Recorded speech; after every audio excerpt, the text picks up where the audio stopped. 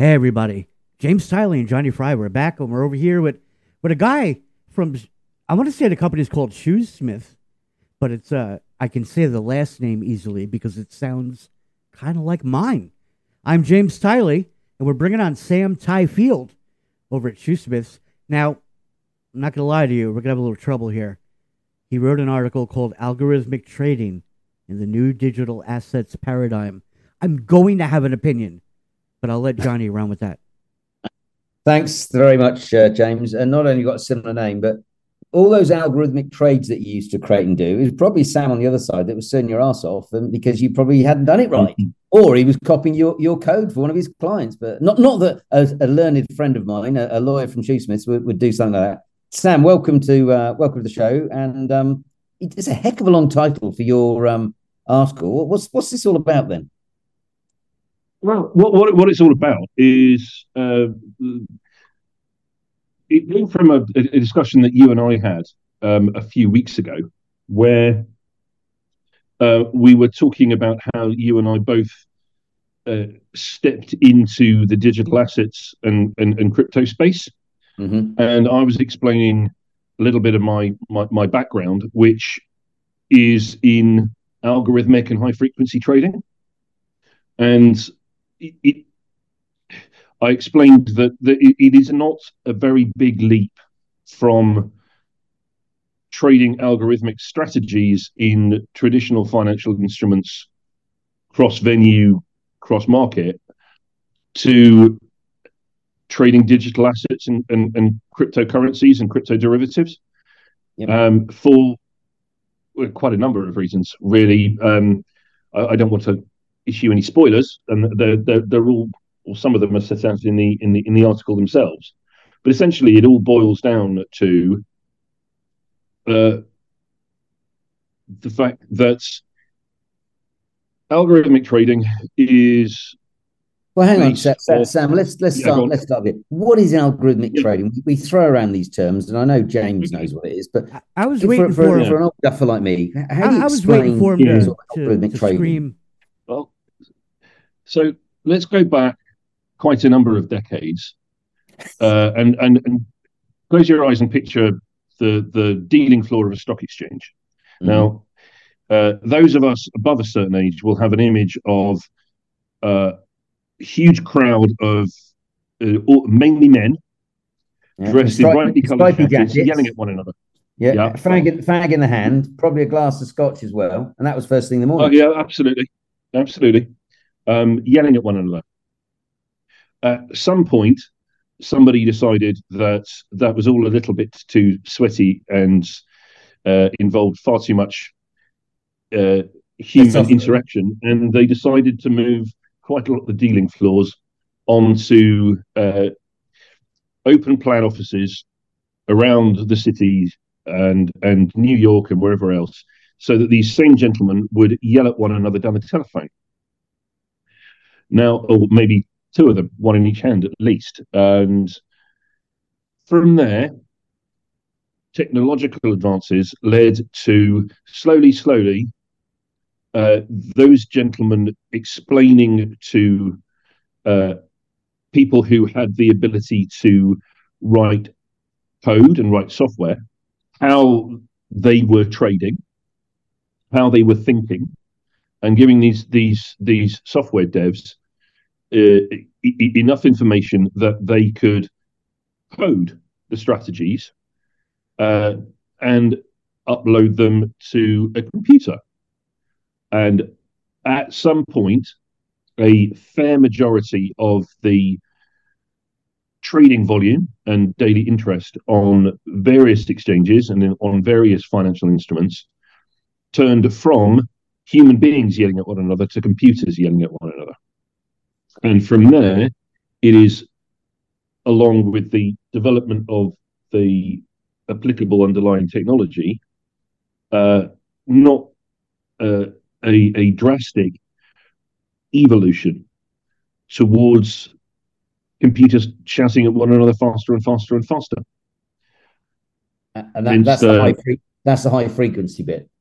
That's the high frequency bit. There are legal definitions statutory definitions of high frequency trading, and they don't capture the essence of what it is. They do belie the astonishing speed with which machines now collect, pass, interpret, and then spit out information going the other way, whether that's messages, orders, cancels, or amends. Right. The statutory one of the statutory definitions of high frequency trading is 2 messages per second per instrument per venue, which is tremendously fast, and that is a lot of messages that can go out into a trading venue. And if you think about how many times that is happening every hour, every day from multiple trading participants, you can start to get a feel of just how busy the systems for your average trading venue are going to be. But the I don't know whether it was which way round I want to put it. Is it the result of it, or the genesis of it is a lack of human interaction in the order cycle? So you have empowered machines within certain coded parameters to take autonomous decisions. The scope of those decisions are fairly limited. It's buy, sell, or do nothing. That sounds very much like a smart contract to me. Well, it's not quite binary, but yes, it is smart contracts with the added bonus of having a large modicum of artificial intelligence included in it, because the decision making part of these strategies of this code also learns from previous decisions it's taken. It has access to vast amounts of historic market tick data, and it is designed by its very nature. I'm saying that electronic code has a nature which is slightly more artificial intelligence-y than I was going for. But its raison d'etre is to establish on a given timeline what it thinks is going to happen to the market or to the price of the instrument that it is pointed at. Right. So what we're talking about, and James, I'm going to come to you in a minute, because you were the guy writing some of these algorithmic trading. We've gone from a sort of an open outcry, girls and guys running around shouting and screaming each other, buy, sell, and trading places and the like, sort of Hollywoodized what happened there with live hogs and orange juice and all the other bits and bobs. And it's now gone over telephones, but then it was given to computers to sort of do trading. And now we're seeing the advent of things called DAOs, decentralized autonomous organizations, which for me, being simplistic, they're like a co-op. Lots of people have a view, they all get together, and it's for the benefit of the group of people. And I just thought it was interesting that, once again, nothing's new. You've been, from a legal point of view, been looking at algorithmic trading. James, from a coding point of view, has been doing this and this has been around for there must be 30 getting on 40 years, some of this stuff. It certainly goes back to sort of the 80s. And now we're seeing these high frequency algo traders suddenly looked at crypto and thought, oh, this is good. There's a price in something like Bitcoin being made on one exchange, and then over in Korea it was a 15% price differential. We'll arbitrage that all day long. But as we start to see digital assets, the digitalization securitization, monetization of real world assets using cryptographic technology, putting it on a blockchain, then really the market seems to be growing up. But we can probably draw from some experience from the algo trades. Is that fair? So I thought you were asking James. Yes, absolutely, It is fair. And having been involved, maybe not for as long as James, but for a significant period of time in the algo trading world and seeing it evolve, there are very definite landmarks that I'm seeing in the evolution of digital assets, trading and markets that we saw in algorithmic trading. Not the least of which is that it both algo trading, particularly principal trading, which means dealing on your own account, being dragged kicking and screaming into the glare of the fully regulated environment in most jurisdictions around the world, and in doing so, setting the benchmark for risk management and change management, control and oversight for the rest of the market that comes along behind it. Yeah. It is the parallels are quite astonishing, actually, to see the to see what is happening in both sides. There was a recent, I say recent, it was on Monday, a response to a consultation issued by His Majesty's Treasury on the future financial services regulatory regime for crypto assets. I know we're not here to talk about that, but all the things they're talking about here, as in what activities are regulated and what instruments are going to be within the regulated perimeter, were discussions that we've been having for much longer than a decade, with an eye to algorithmic trading. And the approaches are eventually going to be the same. Is that if you want to deal in or advise on these types of assets, you're going to have to be within the regulatory perimeter and subject to the tender mercies of our friends in Endeavour Square, the FCA. Right. Okay. All right. Well, look, okay. Well, James, you were very much the sharp end of some of this stuff. What any thoughts? Well, yeah. So I read over the article and I love it by default. James, you're not on mute, are you? You're on mute, James. You wouldn't think he was a DJ, would you? Well, yeah. Well, there he is. This is going to be one of those shows where I lost the Zoom screen. All right. Thank God. You know what? I'm really good at editing. Good stuff. So, 3, 2, 1. So, James, what do you think? You were at the sharp end of some of this stuff.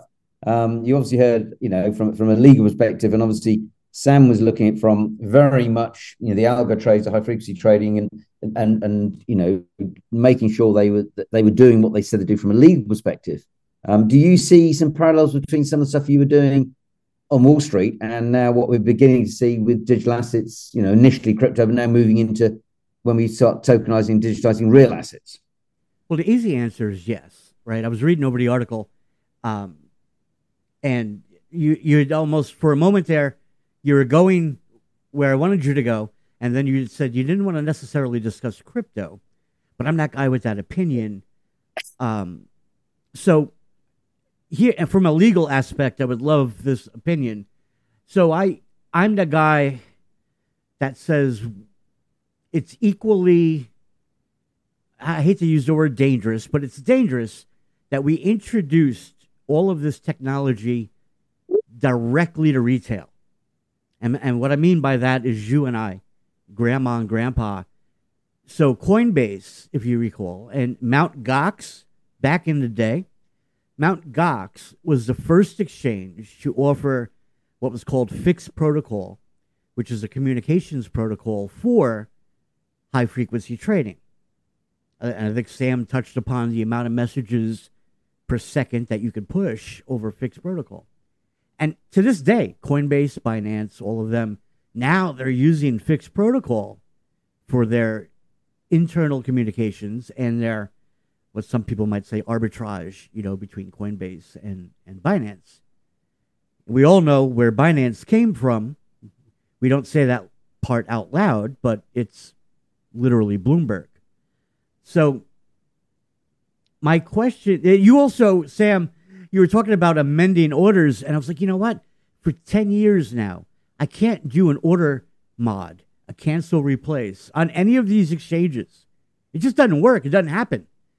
But all that technology is there. So when you're saying, and I haven't seen the EU like swarm markets type front end for regulated trading, but when you say that all of the old is now new again, I feel like we're still in 1992 in terms of digital assets, because we are not implementing what could be implemented with algorithmic trading, sweeping markets across dark pools, walking markets, top of book, depth of book.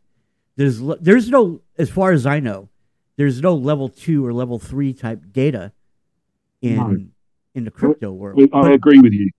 Everything you've said, I completely agree with you. I don't agree. No, disagree and have an argument. It's much more. Right. Well, see, somewhere I was going. I was being very polite. No, don't. He's American. He's annoying. But I think that's partly a factor of most of the market moving transactions in, let's call it crypto, are OTC in very large blocks. The actual retail volume that sits on Binance and its peers may be large, but as far as market pricing and market moving transactions concerned, they're almost irrelevant.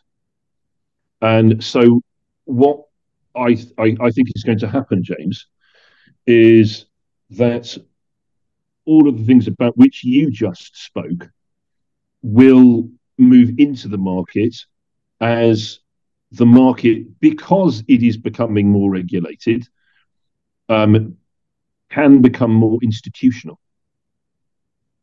I think it's a chicken and egg issue here.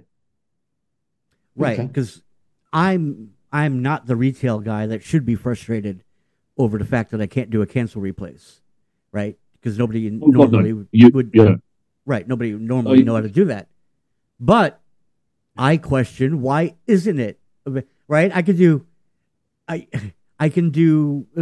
a little bot, like you were talking about artificial intelligence, which we used that term 2 decades ago, right? Because we were. Yes. You know, long and short RSIs.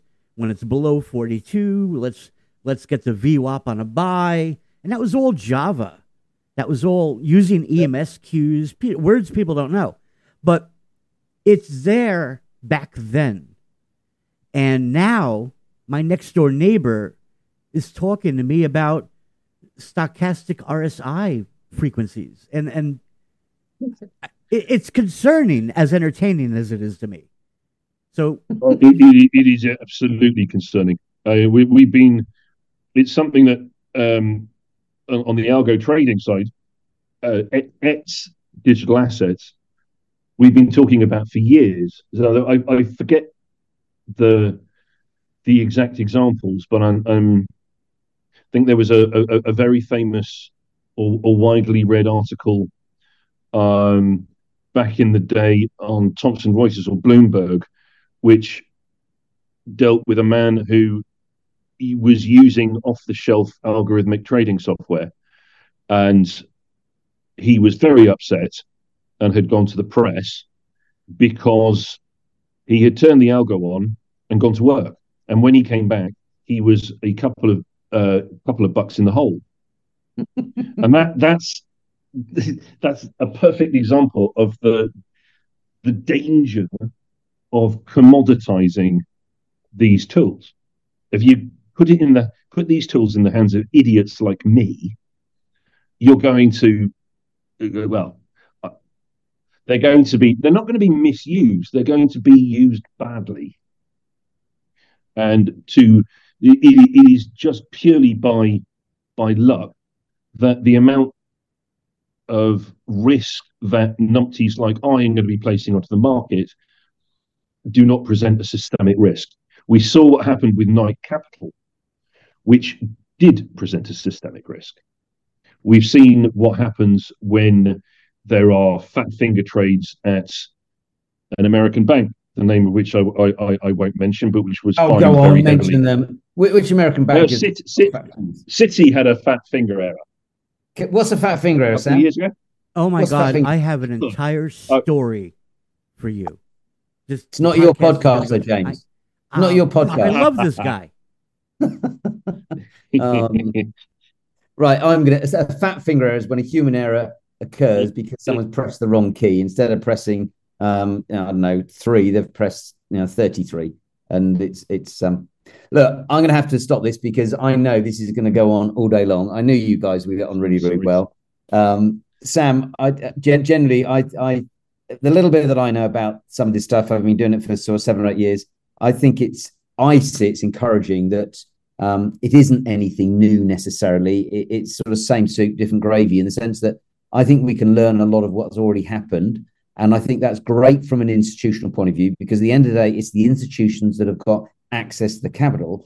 And when they see that some of the systems, procedures, and they can put the risk controls around that, as they have done around the algo trading and the OTC markets, I think that it'll enable them to be able to have perhaps a different appreciation, understanding of the digitization of these assets. Because the real prize, unfortunately, is not crypto, James. I know as much as you love it, it's actually the derivatives, because that's where there's 1.2 quadrillion worth of assets. And if we can start seeing blockchains and DLTs being used in that field and reduce the cost and improve the efficiency, bizarrely, that will actually help the man and lady in the street, because that market is the biggest asset class in the world.